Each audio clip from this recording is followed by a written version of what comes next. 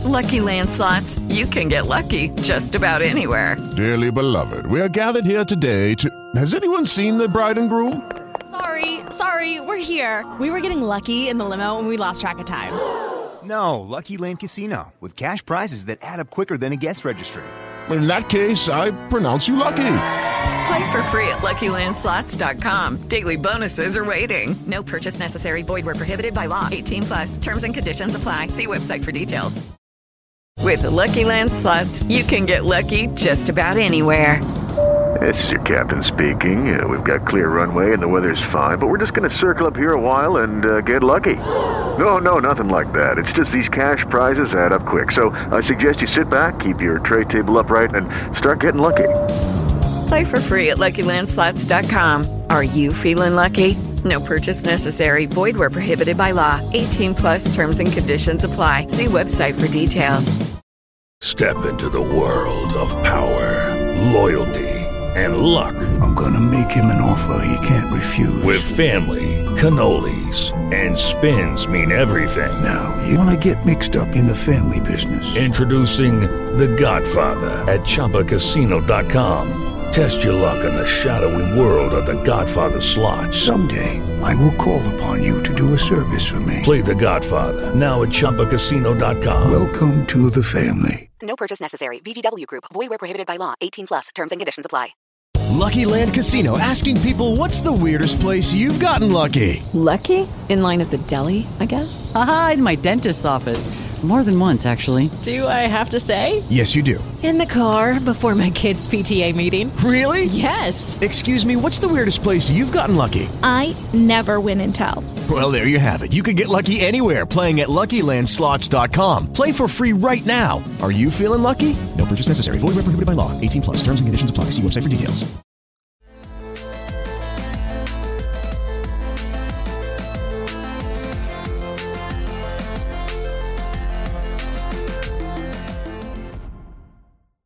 Hello and welcome to Islanders Anxiety from Lighthouse Hockey and the Fans First Sports Network. My name is Dan Saracini. Joining me this Sunday morning via Zencaster is my friend Michael Leboff. And Mike, after a rousing and exciting and incredible start to the week, the Islanders just pissed all over themselves with two completely stupid games that I'm still mad they lost to the goalie tandem of the ages in Michael Hutchinson and Eric Comrie.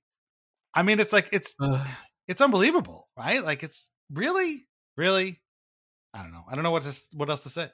The second that game ended on Tuesday night when they beat the Leafs, I told myself, and I think I texted a couple people, like, I am going to enjoy these next few days to relax, because I know that there's a storm coming Friday and Saturday and this back-to-back, because it's, there's really, not to say there's no winning, like if they'd gone 4-for-4, they just took care of business. Of course, like doing that would have been a huge boost, but you know what I mean? Like it felt like it was all downside. And then on Friday, when you saw that they were going with Michael Hutchinson and Patrick Laine was out, and that the Blue Jackets had let up like 5 or more goals or whatever it was in 7 straight games, it started to just dawn on me like how annoying this little two-step was going to be, because both of these teams they play similarly, where they're just not good enough to play with the structure that the Islanders play with or other playoff teams play with, so that the Islanders are kind of used to playing with. They color outside the lines, and as soon as that Blue Jackets game went off the rails, my mind started going to the next night. Not because I was giving up on the Blue Jackets game, but just generally thinking like, Jesus, it's going to be tough to even get a point out of this game. And the Sabres are going to probably play a similar style, which they didn't. And the Islanders just, when teams start coloring outside the lines, it's like they lose their minds. I could not believe they worked so hard to tie that Blue Jackets game up. I could not believe what I was seeing out of Scott Mayfield. And I say this as someone who's seen Scott Mayfield do so many things that I'm like, what the heck was he just trying to do there? Yeah. And now he's fishing the puck out of our net. But the game's 4-4. It's a game where you need to make sure you get a point. You need to, because like getting out of Columbus with a regulation loss is just a cardinal sin at this time of year. And he pinches after Adam Pelech pinches, probably not a good idea, but he's got Parise covering for him, and he's got Mayfield.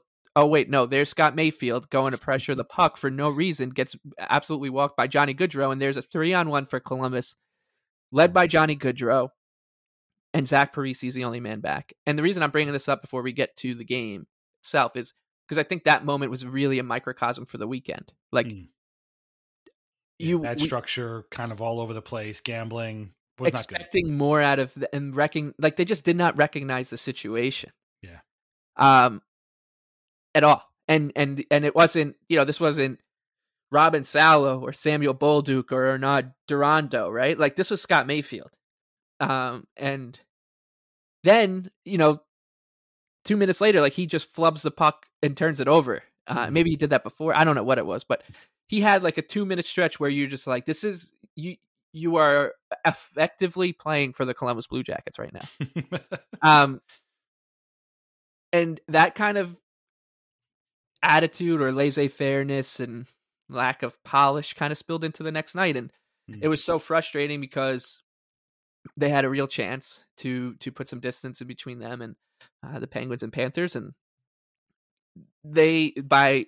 not only did they squander 3 points, but then they turned me into the exact person I'd never want to be, which was rushing to my car after the game against the Sabres to turn on fucking Don LaGreca or Kenny Albert and Dave Maloney or whoever the hell is the color guy, whatever Maloney guy, and listening and rooting for the Rangers in the rain, in a car, driving home from an Islander game because I need the Rangers to win. Yeah. Gross. And the worst part of it, well, there's two. I mean, that itself is the worst part. But I'm listening to this broadcast, and there's like less than a minute left. There's a face-off in the Rangers D zone, and Maloney and Kenny Albert are talking about Mika Zibanejad being criminally overlooked as a Selke candidate, rather than calling the play. So I'm sitting there like, what is going on? Who just won? That's a very important face-off for us. Like, who just won it? It turns out Carter Verhaeghe won it. And they got to that detail a couple of seconds after it happened, I guess. And I'm trying to figure out what's going on. Are the Panthers going to shoot? Like what? And they're just talking about his Selke credentials. And it was I think a great kind of encapsulation of the two fan bases. Not just in this moment in time, but just generally, it's like all they care about is like getting, the recognition for Mika Zibanejad to win the Selke here, and the Islanders are fighting tooth and nail for any scrap they can to get into the playoffs. So that's what those losses did to me. Was like they turned me into this absolute gremlin listening to the Rangers, and it makes me sick. I'm still thinking about it, and that's not the first time that they've done that, like in the last 10 days. How many times have we had to root for this team?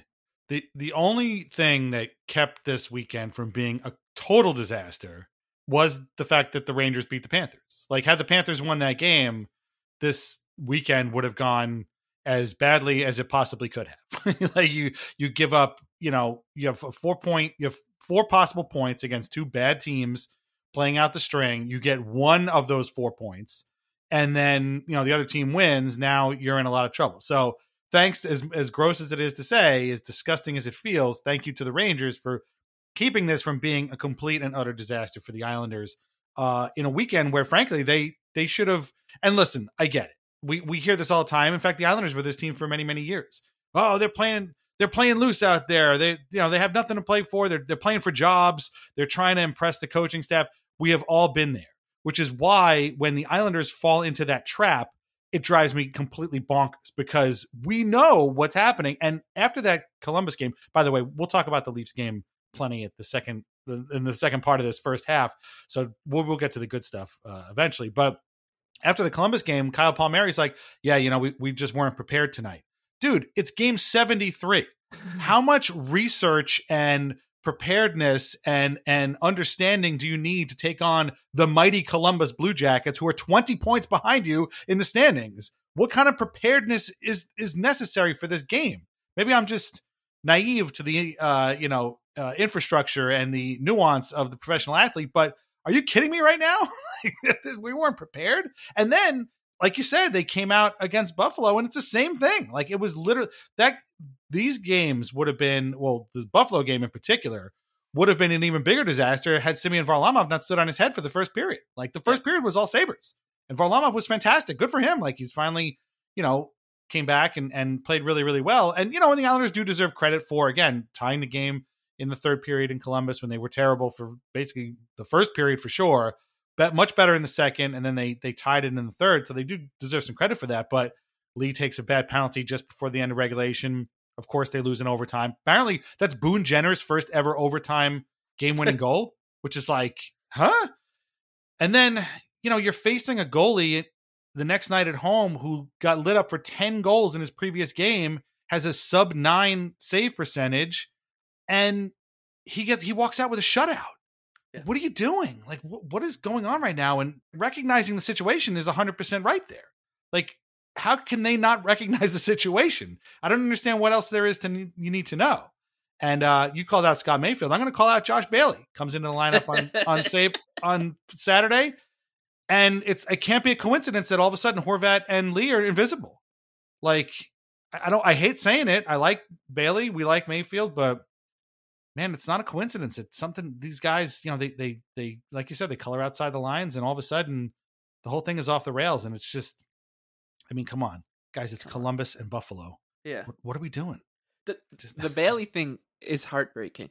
That's right. The only word I can think of it, because we love him and we love him so much. And this guy's played 1,000 and what games for this team right now, and he's got a song and he's had like such a tough kind of career. His career arc has been, I don't know how to put, interesting. Yeah. To go for a lazy word, but and he's the type of guy we want to root for, because he kind of embodies the Islanders' ethos of being the butt of so many jokes for so long, and has, I mean, if I saw Josh Bailey lift a Stanley Cup, I'd probably burst into tears. Yeah, absolutely. and the decision to play him, I thought was, you could see the logic in it. Sure. Like this, okay, here's a veteran player who's been healthy scratch for a while. He's going to come back in and have a fire under him, maybe. Yeah, back to back. And I thought Holmstrom's been fine, but obviously that first line has not produced where they should. And it might be the fact that you're playing, Bo Horvat and Anders Lee with either your healthy scratch or the guy who's not healthy scratch, which we talked about last episode, right? Like that's pretty obvious, but it's the fact that the middle six, like the Palmieri, Nelson, Engvall line continues to probably be their best line by a country mile. We owe Cal Clutterbuck an apology. I was pretty tough on him last episode, and he came back with a good week. The fourth line's been fine. That's how you come back from injury, right? Look at Cal Clutterbuck. Yeah. and like the third line with Pajot, Parisi, and Fasching, like maybe that's the line you can juggle with to see if you can spark something out of Horvat and Lee right now. But I get like the decision. Like I totally got it. Like this is Josh Bailey, 1,000+ games. He's gonna be a Islander, on all the Islander all-time record lists in points and games played and assists and all that stuff. There's a player here, and he's been healthy scratch. You'd expect him to come out and basically play like it could be like the last game of his career, so to speak, right? And he did not, which, like I said, was heartbreaking, because he's that first shift he took. I was like, all right, let's go, Josh. Like maybe this like a quintessential Bailey game, like we saw after he was healthy scratched when he was supposed to get his 1,000th game. Maybe that like kind of Bailey shows up, and he didn't. And I was at the game, so maybe I'm misremembering, but I'm pretty sure his turnover in the offensive zone ultimately led to the Oposo goal. It was he had a turnover, and then Lee essentially also just handed the puck to Oposo. Yeah, so I mean it was a combination of and that like these are Scott Mayfield and Josh Bailey, guys who've been on so many playoff runs with this team. And I'm not just talking about the conference finals run. Like these guys knew how to sweep the Pittsburgh Penguins. They were in that Capital Series together. Like they know how you're supposed to play this time of year. It should be their de facto setting. and they didn't do it, and they didn't recognize the situation, and they put the Islanders in a precarious spot. And like, I think at the trade deadline, or maybe a couple weeks before, when the Islanders traded for Horvat, I think that's a pretty good line of demarcation. Had you offered us this situation, hey, you're going to be 4 points ahead of the Panthers going down the stretch here with 8 games to go and 9 games to go for them. Would you sign up for it? We would have bit your hand off for it. Sure. Like, absolutely. But then you add in, if you offered this to us on Wednesday, you'd be like, I don't know. Like, it's, and that's how the season's gone. Like, at the end of every episode, when we kind of preview the next week, we always say, we should have our answers by hopefully of like what this team is and where they are by the next time we talk. And then they do exactly the opposite of what you think they're going to do. I would thought they hopefully were going to get 4 out of 6 points from this stretch of 3 games.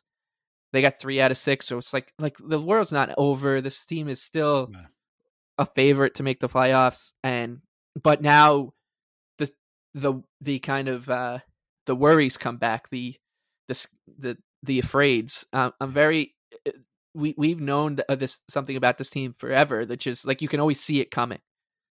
We can go back to the that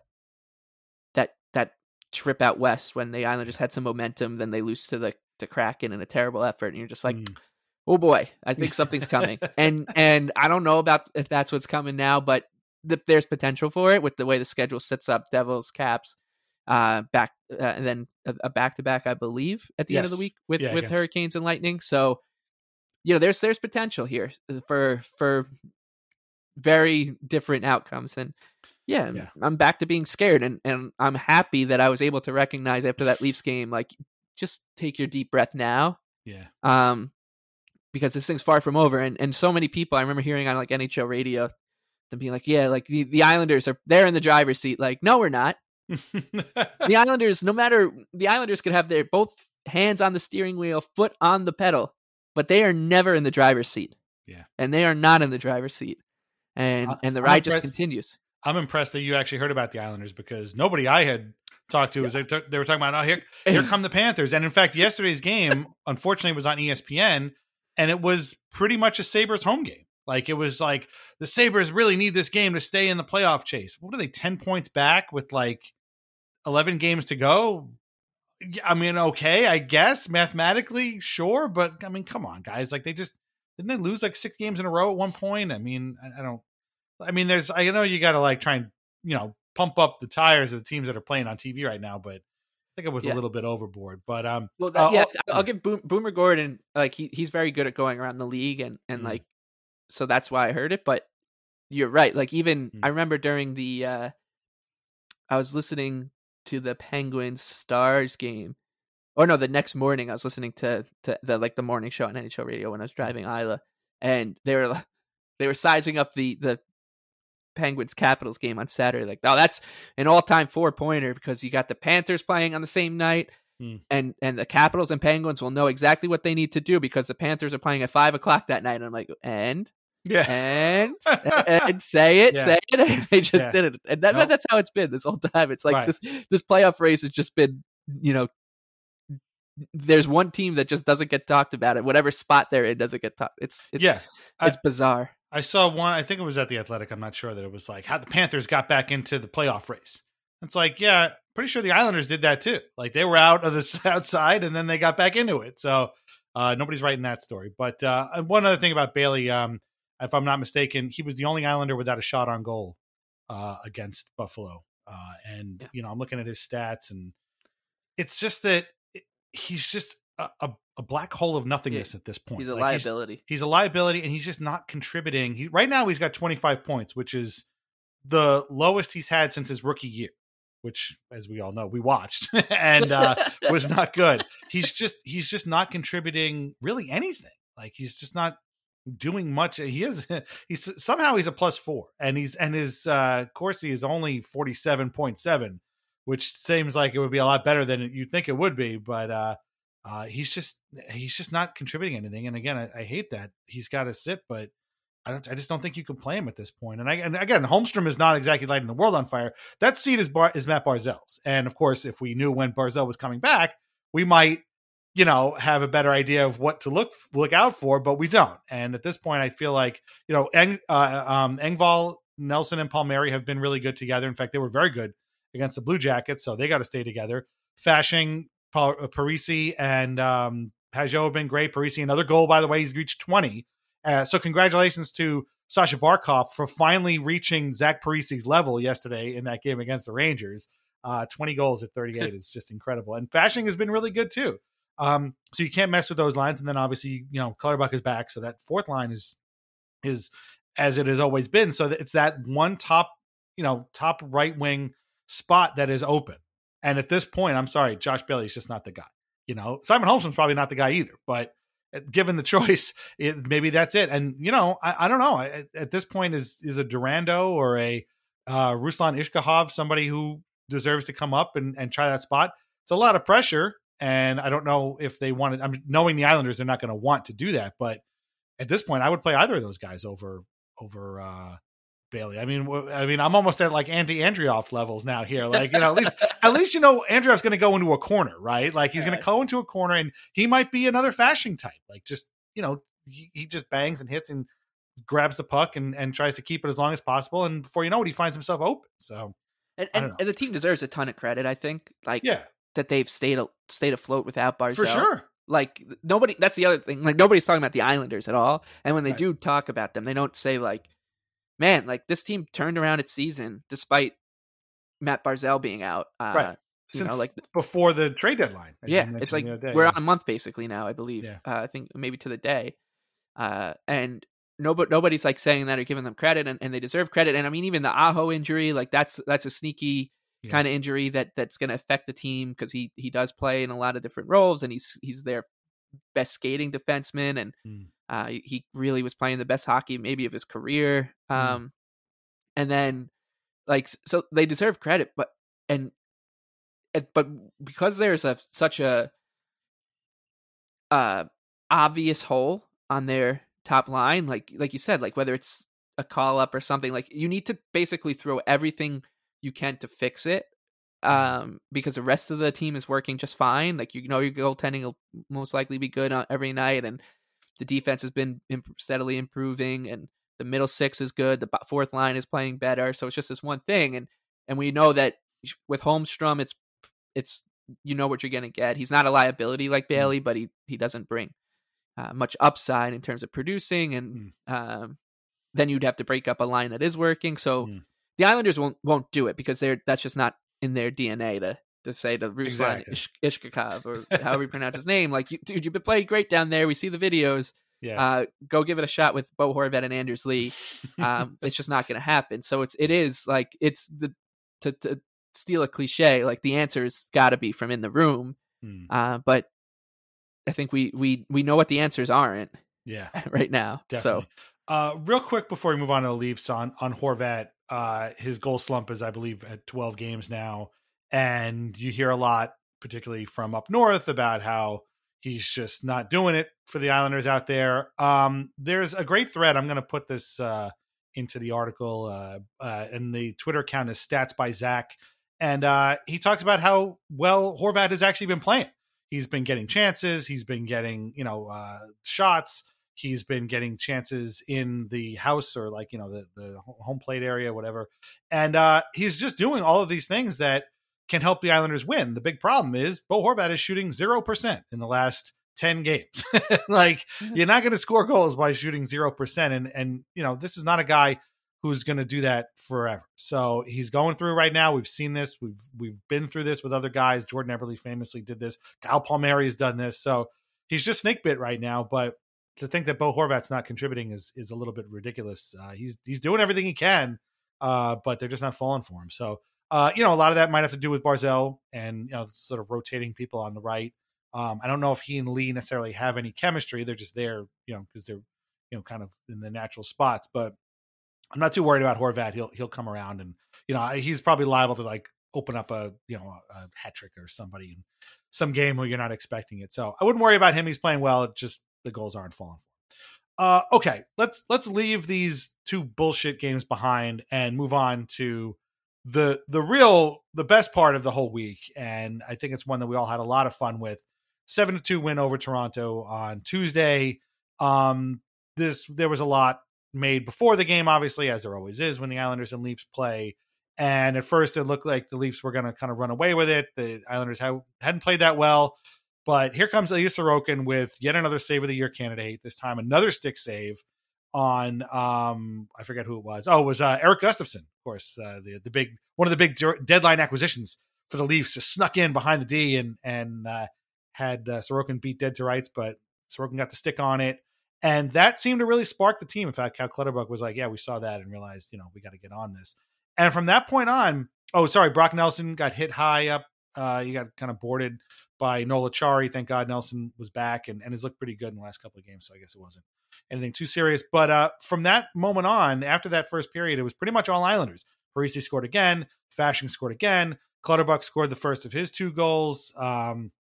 With a great tip from about 10 feet in front of the net. It was a very un-Cal Clutterbuck-like goal, but it was great. So then here comes Mitch Marner to make it 3-2, and then he makes this big celebration, and he's pumping his chest like he's King Kong and like he's just scored 50 and 50. And on the very next play, Cal Clutterbuck kind of gets a breakaway a little bit, and there's Marner skating alongside him while he scores the second goal of the game. And Holmstrom had a chip-in goal. Dobson had an empty net goal. And then, as if 6-2 wasn't bad enough, Anders Lee gets a tip-in goal from another Dobson shot. And the party was on. So, yeah, Sorokin made 25 saves. Some of them very spectacular, including that stick save. Ilya Samsonov made 22. A lot of those pucks went up over his shoulder. I don't know if that's the book out on him, Doc, but it looked like they were all going in over the shoulder. It was just a great time. And it was a great time. And anytime you can beat the Leafs to death at home during the serenading of the boos and the jeers for one particular Leaf, made for a great night. And I know I was doing it. I know you were doing it. I don't know if anybody else was doing it. Made for a lot of fun listening the next day and reading of all the Leafs people. None of them really gave the Islanders credit at all. It was more about like, what was wrong with the Leafs? How did that happen? Where is everybody? But it's always fun to watch when that happens, and they have to kind of reflect on themselves, basically. I thought it was hilarious when I was doing the rounds on Twitter afterwards. Like nobody had even like mentioned it. Like it was like, all right, we're just not going to talk about this one. Yeah, the Leafs writers or whatever. A few of them, decided to take that day. The Athletic, basically, they had their report card thing, and then that was it. They just took the day off. There was no game story. There was no follow up. No nothing. Yeah, we don't need to talk about that one, guys. Come on, they lost, and we don't want to do that. We'll instead focus on shin pads and how people wear them or whatever it was.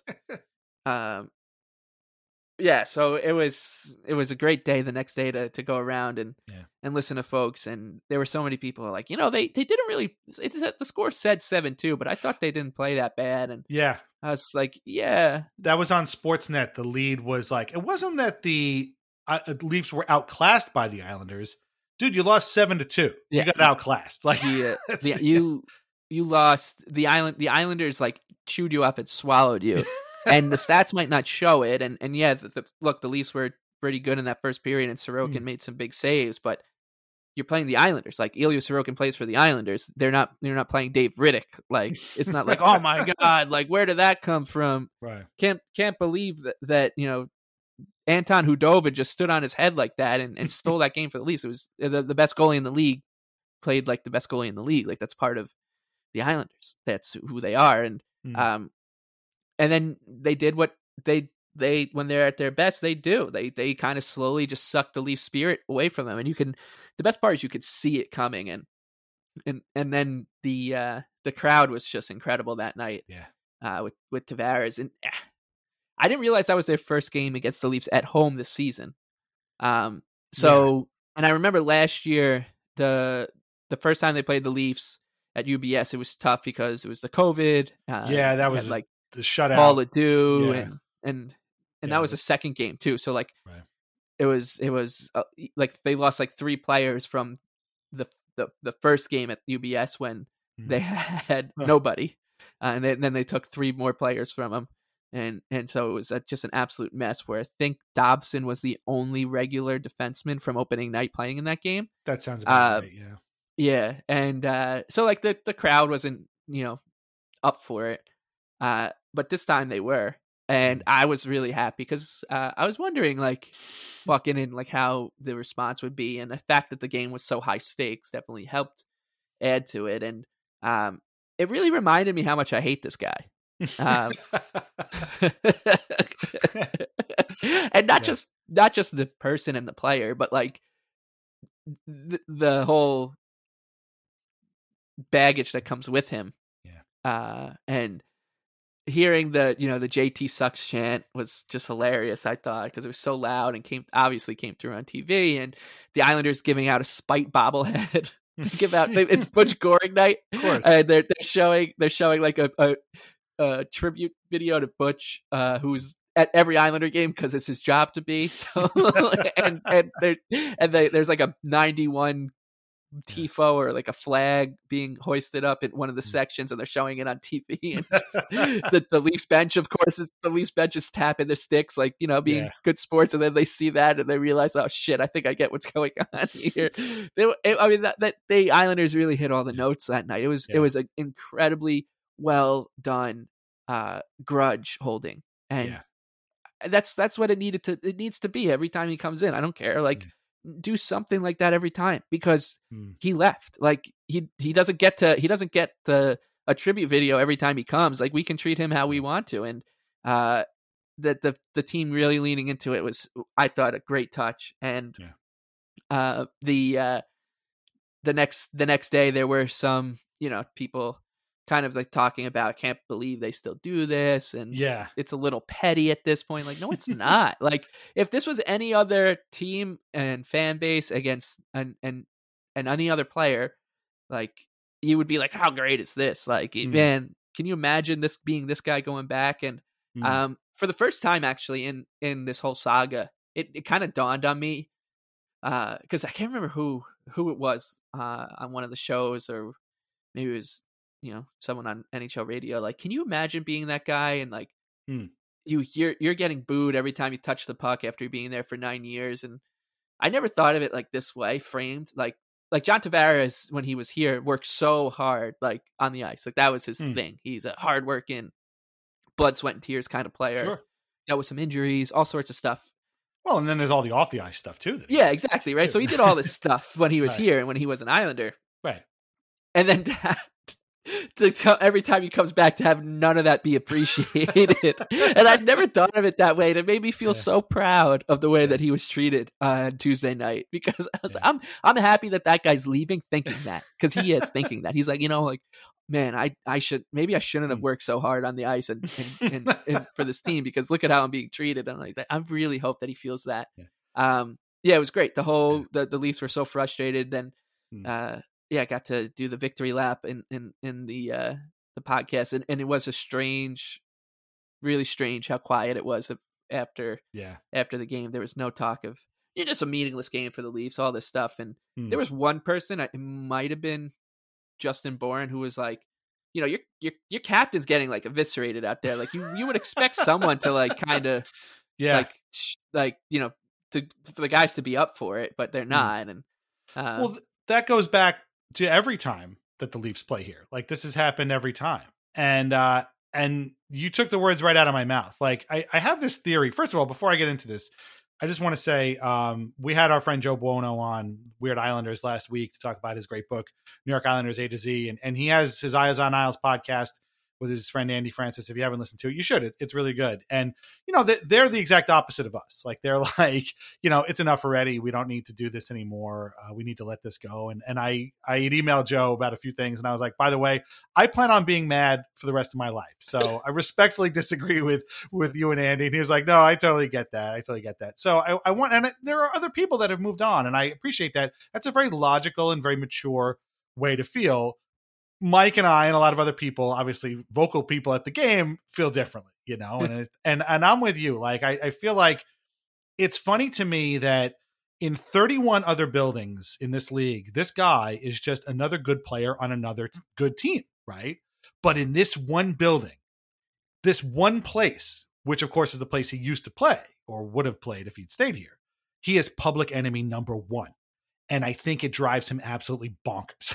Like, I think it drives him crazy. And I've noticed, and yes, there was definitely a lot of sort of non write-ups of this after the game. But in reading the stuff and listening to stuff that was after the game, I came to this conclusion, and maybe I'm crazy, I don't know, but like the way I kind of feel is that the Canadian media, the way again they write stuff and say stuff, seems to have this idea that John Tavares is their friend, right? He's a nice guy. He's very accommodating with the media. They've probably met him and his family, and he's a very, very nice guy, and they like him personally.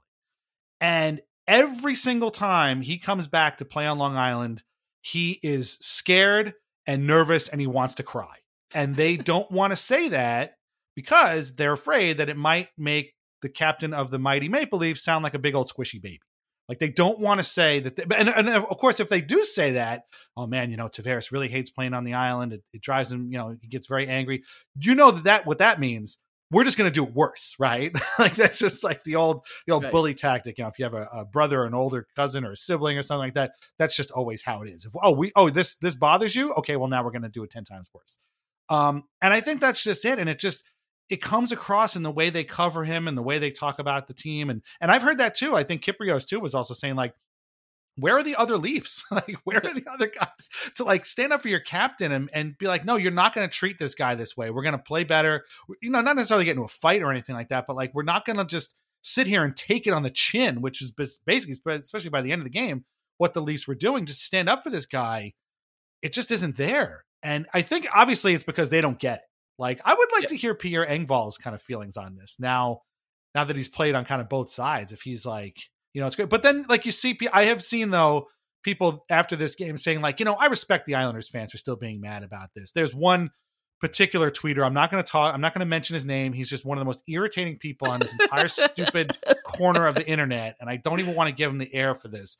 But he was like, I can see how they're mad at him, and I can see why he left. And, I think it's great theater. Well, bully for you. It's great theater. Like, you guys have been calling us trash. Forget about Tavares. People have been calling Islanders fans trash for decades. And now all of a sudden we have your respect. Man, get lost. We don't need your respect. Just shut up, please. It's the classic it's a classic kind of like, oh, I got to be contrarian now because I spent too much time on one side and now I got to. Well, it's not going away. So they don't want to, right. They don't want to be on that side of like, I don't want to get yelled at too. So. And I'm starting to hear other people say this, so I got to make sure that I got my bases covered, and plus like I'm going to want to boo Austin Matthews if he leaves. So like, I got to make sure that I can be a hypocrite. Right. Well, they didn't boo Johnny Gaudreau. That's the other thing too, is like, all the Flames fan didn't boo Johnny Gaudreau.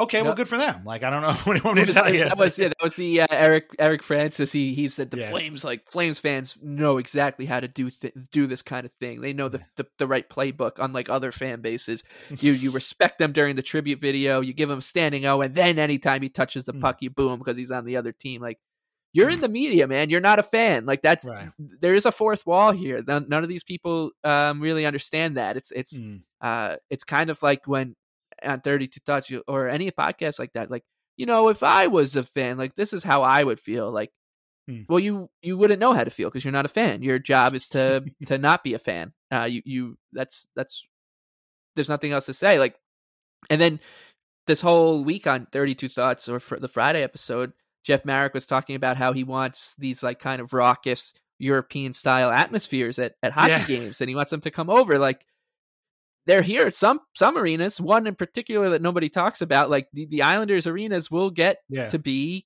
very Europeanish, and it's a very bizarre lament when the Islanders are literally right here. We haven't heard the Josh Bailey song that much this season, but it does exist, and they just Sorokin chant and all. And that. 2 nights ago, they just booed the shit out of some guy anytime he touched the puck, and they were chanting at him, and it was very much a European kind of atmosphere that night. And it's just, and I can't wait. I mean, I hope Austin Matthews leaves the Leafs for a million reasons, but I really hope he does, because when he comes back and he gets booed, I just need to hear Well, that's every fan's right, is to do something like that.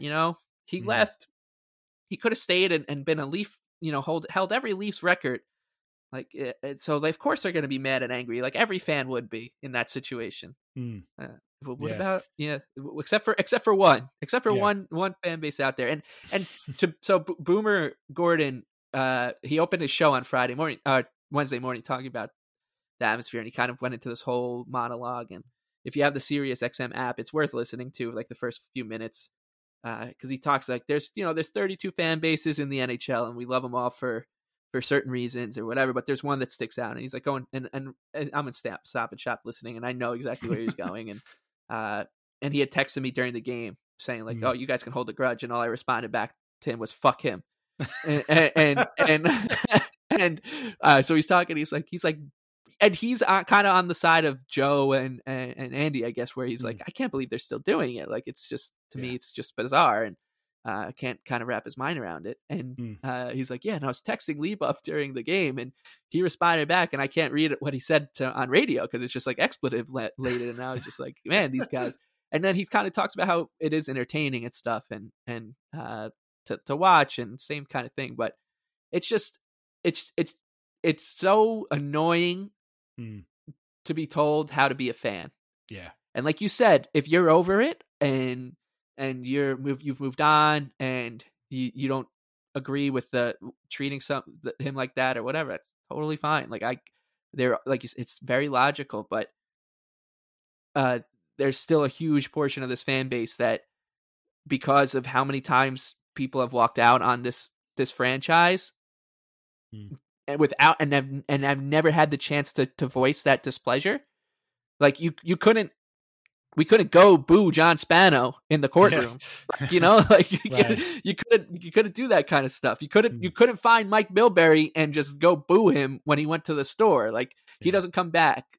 So we finally had a chance to let it out at someone. Yeah. And it just happened to be the guy that left on, like, maybe almost left us in the worst position of anybody. But luckily we got out of it. But there's the potential there. And so, of course, there is a lot of built up shit there. And there's not also, through with it yet. No, definitely. And I think that's the other aspect. And I think that this is why Gaudreau doesn't get booed and other guys don't get booed. You cannot discount the Toronto factor. Like, you can't discount the fact that he went to this place that he said he didn't want to play for.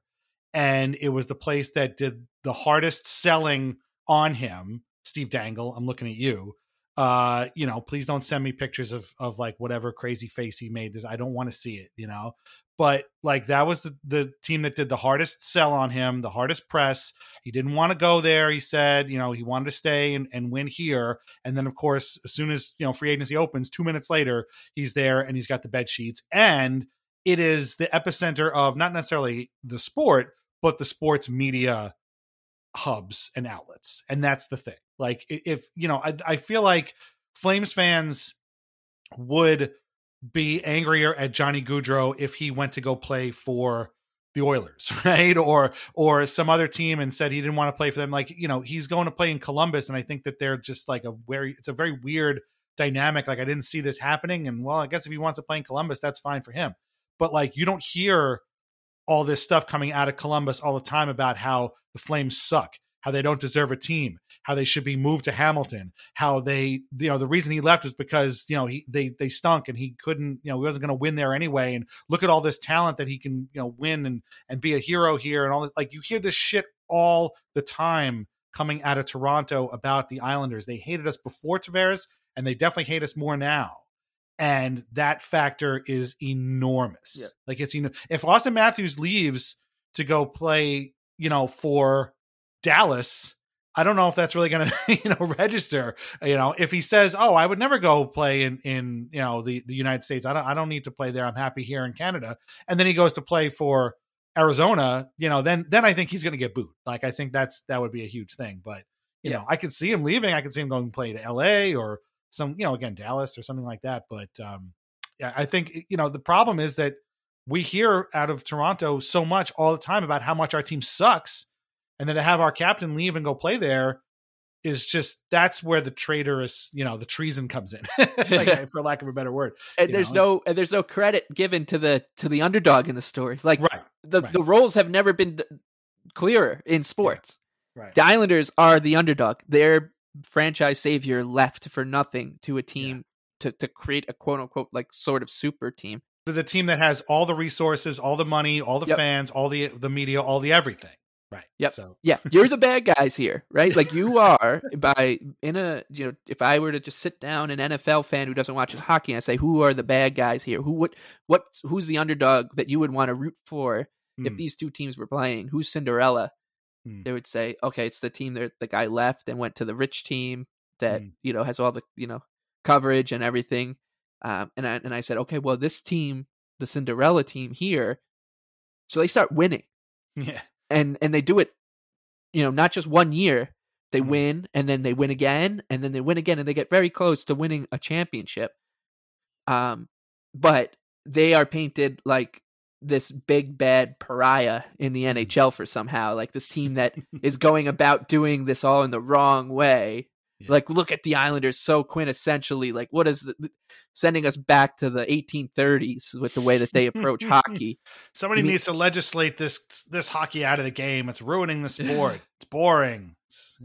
Yeah, exactly. And if they can only do it more, if they could have only, if the Leafs could have only got a little lucky against the Lightning or the Blue Jackets or the Canadians, like you never know. Like this Cinderella story finally could have had a happy ending. It's that's part of it too. Like, yeah, definitely. You guys have it all mixed up. You guys are not. You are very unlikable. I think that's about as pretty much as I could put it. There was an article at Pension Plan Puppets a few years ago where one of the writers was like, "The Leafs are the bad guys." Like it took them a while, but they recognized it, and I think it was after the Canadian series where it was like, "Yeah, we're the bad guys," and they mentioned Tavares too. Like we just took a team's captain from them, and it was, for us it was great, but for them it was heartbreaking, and they've gone on to win, and win some more. So some Leafs fans do recognize it, but it's definitely the majority of them, and definitely their media don't. So, okay. Whew. Well, we're going to cool down for a minute, and we'll come back and we'll look at this crazy schedule the Islanders have coming up, which is not going to be a picnic either, which is why you don't lose games to Columbus and Buffalo, but we'll get into that in a minute.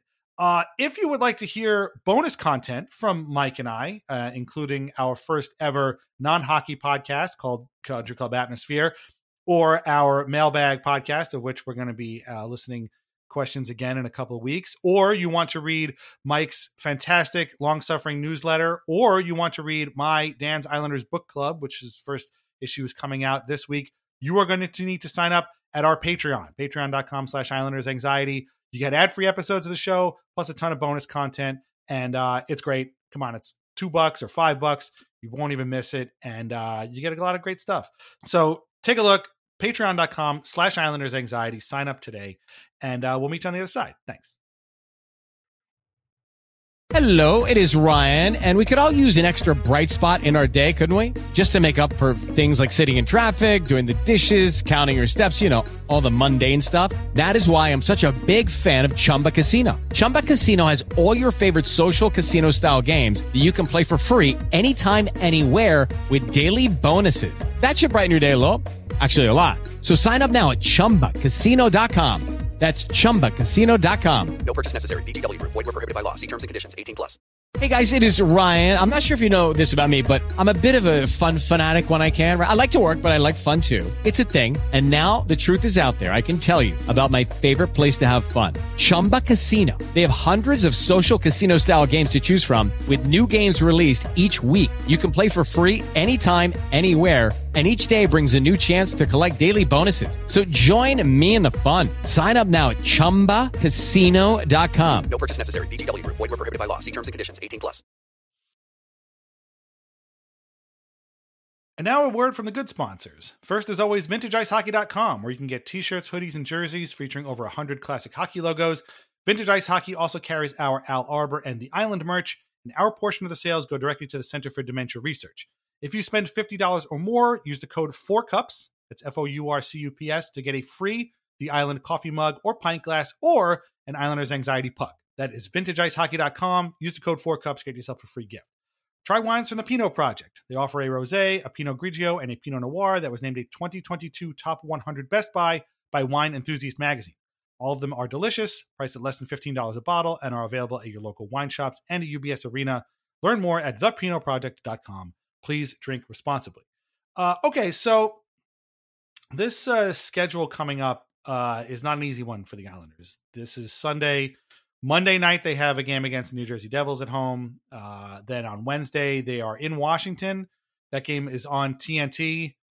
Why? I have absolutely no idea. I guess somebody thought there would be a playoff spot on the line or something like that. That's unfortunate, but maybe we'll get Brendan. You never know. And then Saturday and Sunday, it's back-to-back, and it's a tough one. It's the Lightning on Saturday, and then the Hurricanes on Sunday. That's a 6 o'clock start on Sunday, and it's Palm Sunday. So if you're hanging out with your family, make sure you're home by 6 o'clock so you can watch the Islanders Hurricanes game. I'll be honest, I will probably miss the Lightning game because my wife and I want to go see John Wick Chapter 4. So if it comes down to that, I am going to take John Wick over the Islanders potentially losing to the Lightning yet again. This is their toughest week easily in several weeks. Usually there was like maybe one or two teams that might have been a problem, but here you've got really four, and I know the Caps are, outside looking in, but they have not played like it. In fact, we all remember the Caps put a hurt on the Islanders 5-1 a couple of weeks ago at UBS. So these are all enormous games. We're not yet at the point where, teams like Carolina are going to be, resting anybody. Tampa's been in a little bit of a weird funk lately. I'm sure the recipe for getting out of it is playing the Islanders, and I'm sure they're going to come out firing on all cylinders as they always do. And the Devils again they just clinched the playoff spot, so maybe they're coming off a bit of a high too, much like the Islanders did this week. So I don't know, but as you said a little while ago, this week has a potential to be very, very ruinous for the Islanders this week, and I don't like it one bit. And again, this is why you don't lose to Columbus and Buffalo when they get served up on a platter for you late in the season. But what are you going to do? Now they got to go out and win some of these games. Yeah, they got to make some hay in a week that feels daunting. That Penguins Capitals game last night where the Penguins were up 3-0, then blew the lead late and it was 3-3, and then the Caps tied it up with 2.5 minutes left, and then Anthony Mantha turned over the puck at the red line with a minute and a half left, and Malkin scored and basically ended the Capitals season. So maybe there's a chance that the Caps just are not at the races at all on Wednesday because that game spills into it. But the thing here is it's not unfortunate. It's unfortunate to say because you just want to say as long as the Islanders take care of their business, we don't have anything to worry about. But the Islanders have shown that you can't trust them to do that. And none of the teams have. That's why they're all still fighting for a playoff spot, right? So you look at the Islanders with New Jersey, Washington, Tampa Bay, and Carolina, and you'd say, 5 out of 8 points, I think, is a really good week for them in this situation. 3 out of 8 feels like the bare minimum. Yeah. And then you look at Florida and Pittsburgh, and their schedules are a little strange as well. Florida has Ottawa on Monday night in Ottawa. And then they have a back-to-back Toronto, Montreal, and then they close up their week with Columbus. So you look at that, and as an Islander fan, you're like, okay, that's 8 out of 8 points for them, of course. But in real, I'm sure the Panthers fans are thinking we need 6 out of 8, and that seems doable. And then the Penguins have the Red Wings, Predators, Bruins, and Flyers in a back-to-back. So I can't make sense of any of it. I was saying to someone last night, I can't figure out what the kind of threshold is here to make the playoffs. What's the cut line? You would usually right. It's last year was 100. Everyone got in with 100 points. It's obviously not going to be that because it's mathematically impossible for the Islanders to get to 100 points. It's going to be, I don't know, 92 is what you need, and that means you need 9 points from 8 games, and it feels daunting. Yeah. That's the scary thing here is I think 92 maybe because Florida's at 79 points with 9 games left. So for them to get to 92, they need 6 wins and an overtime loss out of their last 9 games. So they need to go 6-2-1. That's not an easy thing to do. I have no idea. And that's why this whole race has just been so exhausting. Yeah. because the only way to ensure you're not mapping this out like the way I am right now is by winning your games. The Islanders obviously just didn't do that. And this whole season has just been whatever you expect them to do, kind of just prepare for the opposite. So like maybe they beat the Devils. I don't know. Like who the hell knows? But it's just, I have no idea. Really, it's not even just them. Yeah, it's exactly all of these teams. Like, so you just read off the Penguins schedule, which was what, the Red Wings, Nashville, somebody else. So they Boston, have right? Detroit, Nashville, and then a back-to-back Saturday, Sunday, Boston and Philly. So like, they're going to walk into a game against 3 non-playoff teams expecting to win, and they could lose all 3 of them. And then they can, win in overtime against the Bruins or something like that. It just doesn't make any sense. Like, and then Florida too. I mean, again, we started this show thanking the Rangers for beating the Panthers. Like the Panthers probably went into that game thinking this is a huge one for us. We need this. The Islanders are going to, they're at that point they were, playing Buffalo and coming off a back-to-back themselves. And they didn't secure a win. Like it's just crazy. And the Rangers kind of struck quickly and that was it. So, even Buffalo, I'm looking at now, they've got 10 games left and they're right now 7 points behind the Islanders. Again, they're mathematically still alive, but like, they lose another game, they're done. So you can't trust any of these teams. And I hate that. I hate that feeling. Right now the Islanders have the best goal differential of all these teams. They're plus 14. Penguins are -1. Panthers are plus 4 and the Sabres are -9. So really, theoretically, again, the Islanders should technically be in the driver's seat, but I'm looking at this schedule and I'm like, geez, like I'm just already writing off that Wednesday game between the location, the opponent, and the network. Forget it. The Islanders are never going to win that game. There's no chance that they win on Wednesday on TNT in Washington, period. And when they win, and if they win, I mean, could you blame me for thinking that? Like, when was the last time we saw the Islanders win on national TV? And then, that back-to-back on Saturday, Sunday versus the Hurricanes and Lightning. Gosh, that's just brutal. It's just a brutal. And again, even if the Lightning are right now slumping, who cares? Like they're still going to trot Vasilevsky out there probably, right? And if they don't, who's their backup? It's not Brian Christopher Elliott. Gibson, Yeah. is it? So another old guy is going to come in and like. Yeah, it doesn't matter. Like you said, as soon as as we saw that Michael Hutchinson and Eric Comrie were the starters, you knew exactly how this weekend was going. I'm so mad.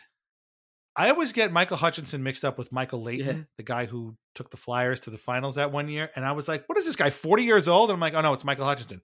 He's only played for 18 teams in the league, but this is just this kind of year. And again, if we knew Barzal was coming back and you could be like, he's coming out, he's skating, he's ready, maybe by the time they go on the road trip to Tampa, he's back in the lineup and, he's going to be raring to go.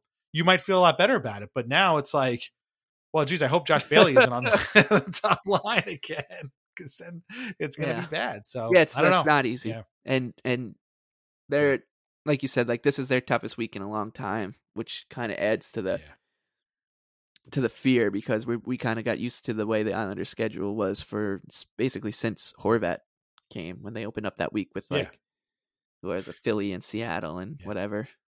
This might be the first week they've had where they have 4 games since. Oh yeah, right. Yeah, that was the other 4. Yeah, it's game been week. It's been nice. Like and now it's not. And you kind of their Islanders are lucky to be in the situation where they have both the points in their pocket ahead of Florida and Pittsburgh. They got the tiebreaker over both of them. I think even if Florida ties them with regulation wins, then the second tiebreaker is regulation overtime wins, and the Islanders are like 3 ahead of them. So they have to be past the Penguins. If the Penguins catch the Islanders in regulation wins, which they're 5 back, it means that they're so far ahead of them, it doesn't matter at that point. So like the Penguins and Panthers have to pass the Islanders to basically to beat them, and so like they're in the best spot, but as we keep saying, there's just no way of trying to project this thing out. There's nothing we can do to make ourselves or you, nothing we can say to make you feel better about it, because who knows? Like if there's ways to make yourself sleep easier at night, which is you just say, oh, we have Ilya Sorokin right before you go to bed. And there are ways to make you feel terrible, which is like it's Josh Bailey on the first line or Simon Holmstrom for a team that needs to win games down the stretch here to make the playoffs. So you can go either direction, and it's very fair. But just know that at least the other teams, the teams that are chasing them, are not surging at the moment. Like these, you got to hopefully trust that the probability that they both have 9 games left. If either one of them wins 7 of 9, like we'd be screwed basically. And if either one of them goes 7-2, it puts them at 96 points. Like that would, it would put Pittsburgh at 96 and only put Florida at 93. So even if Florida goes 7-2, the Islanders would just need to win 5 games in all likelihood out of their last 8. So they're in the best spot, but it's just, it doesn't matter with them. None of it matters. It's so annoying. It's just, and every win feels like it really feels like there should be a parade down Hempstead Turnpike, and every defeat is a divorce. It's just, yeah. I mean, there have been a couple of days where the Islanders got wins. I mean, those wins against Anaheim and San Jose, if I'm not mistaken, were followed by the Penguins and Panthers also losing. And like that was a euphoric feeling, knowing that, man, I can't believe it broke this way. This is fantastic. This is exactly what we needed.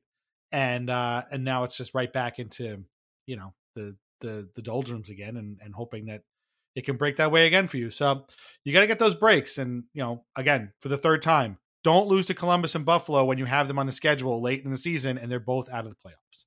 By the way, I was wrong. The Blue Jackets were 30 points behind the Islanders, not 20, as I said earlier. So, but it's done. And now the Islanders need to look forward and take these. So I hope they're prepared for these 4 games, because I'd hate to see them go into any of them unprepared. But we'll have to see how that works. Okay. That's about it.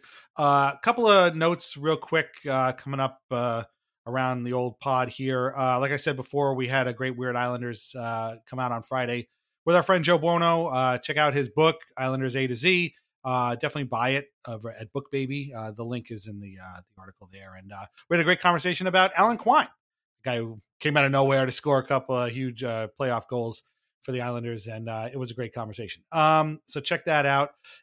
Leave us a review on Apple Podcasts if you can. I never say this. I got to get back into saying this. And we got 2 last week. So thank you very much to Pachetti Knows Best and Phil Monster for the 5-star reviews. Really appreciate it. Be like those folks. Go leave us a 5-star review. We really appreciate it. And sign up for our Patreon, patreon.com/IslandersAnxiety. Use the code 4CUPS at VintageIceHockey.com. Get yourself a free mug or pint glass or puck. And try wines from the Pinot Project while you're at UBS Arena. Our friend Desmond at Through the Island podcast had another friend of ours, Ryan Rat Martin from Skates of the Stakes, on as a special guest this week. They called us the Gentlemen Scholars of Islanders podcast. I thought that was very, very nice of them. I did not expect that, but that's very nice of you guys to say. We really appreciate it. And Ryan has been listening to us since he was in high school, which is just about the worst thing I could think of. No, I'm just kidding. Yeah, when I heard that, it was funny. I just like, yeah, because I was like, wait, we haven't been, and then I remember like that we've been doing this for far too long, for way too long, way too long. And to clarify, Ryan said he was a senior in high school, so it's not like he was a freshman and it was like all 4 years. It was just the 1 year he was in high school listening to us, and now he's a full grown adult apparently. So, but that really put things into perspective when you hear oh yeah, I've been listening to you guys since high school. Wait, what? What?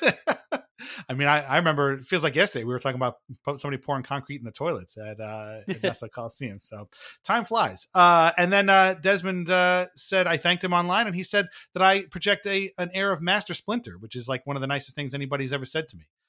So I appreciate that. The only other, I was telling my wife, the only other person higher on the food chain than Master Splinter would be Optimus Prime. Like that's the only other higher compliment I think you could pay somebody in my world. Because, Optimus Prime, obviously he's the strongest, the smartest, the leader, and everybody was really sad when he died. So that's the hugest compliment. But I'll take Master Splinter any day. I appreciate that. So check out Through the Island, check out Skates of the Stakes, and then check out our other friends, Eyes on Isles, of course, Hockey Night New York with our friend Sean Cuthbert, and Nassau Men Hockey Podcast. John Zella said some nice things about us too, along with James Nichols. So we really appreciate them. Leave everybody 5-star reviews. It's a big Islanders community out there. We're all fans of the same team. Give everybody a 5-star review. And thanks for everybody for listening and your kind words. I said Patreon already, right? Listen, read Lighthouse Hockey every single day for most up-to-date Islanders news and discussion. Check out Fan First Sports Network too. That's our new network, and it's been great so far. I think that's about it. We're going to have a mailbag in a couple of weeks. Again, probably are tentatively scheduled to record the mailbag episode the day after the Islanders regular season ends, which is in the middle of April. I will put out the call for questions on the Patreon probably that Monday. Before that, I want to say April 10th, but I might be wrong. If you want to ask a question and you want to hear the mailbag episode, you got to sign up at the Patreon at the Country Club tier. So go ahead and do that. Patreon.com/IslandersAnxiety.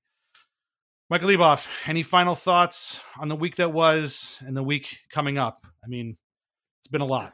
Yeah, no, I just would just talk to as many Islander fans as you can, because like nobody knows. Like, don't ask for answers, right? Like there aren't answers, but talking about it definitely helps, and trying to for sure figure out how to navigate these choppy waters and just hope for the best. I mean, Monday night is that's going to be harrowing, knowing that the Panthers are playing at the same time as the Devils, and it'll be nice not to have to root for the Rangers for. That would be good. That would be good. We also didn't mention that after that Hurricanes game on the 2nd, they do have 3 days off, which is nice. And I looked at that and I was like, that's nice, and then realized no, it's not, because it's that it's coming at the end of a week that could be harrowing, and I'm sure the other teams play. I mean, you never know. Like, they might have those days off too, with the way that the schedule is planned out. Like, but yeah, it's a lot. I can see them having those days off and then coming out and having a week left to go and being like 5 games behind the Islanders. That's, of course. Yeah, and like I said, it is just like that. It does seem like the Rangers part of this whole saga is over, because like the only relevant games that they have would be against the Sabres and Capitals, but they're both so far behind that they're not relevant anymore. So that I'm just thankful that's over. And now we turn our attention to teams like the Senators and the Red Wings and the Predators, and maybe Barry Trotz can do his old Chargers a favor with the win over the Penguins during the midweek and whatever. And it's like I said, like the Islanders control their own destiny, but if you think that, I got news for you. Yep. I think that's the best way to phrase it, and the best way to end. Where can everybody find you on Twitter? The Big Lebowski with 2 E's. Follow Mike at the Big Lebowski. Read and listen to his work at Action Network. Read his work at the Patreon too. Patreon.com/IslandersAnxiety. And we will talk to you again after this insane week. Thanks for listening, and we'll talk to you later. Bye-bye.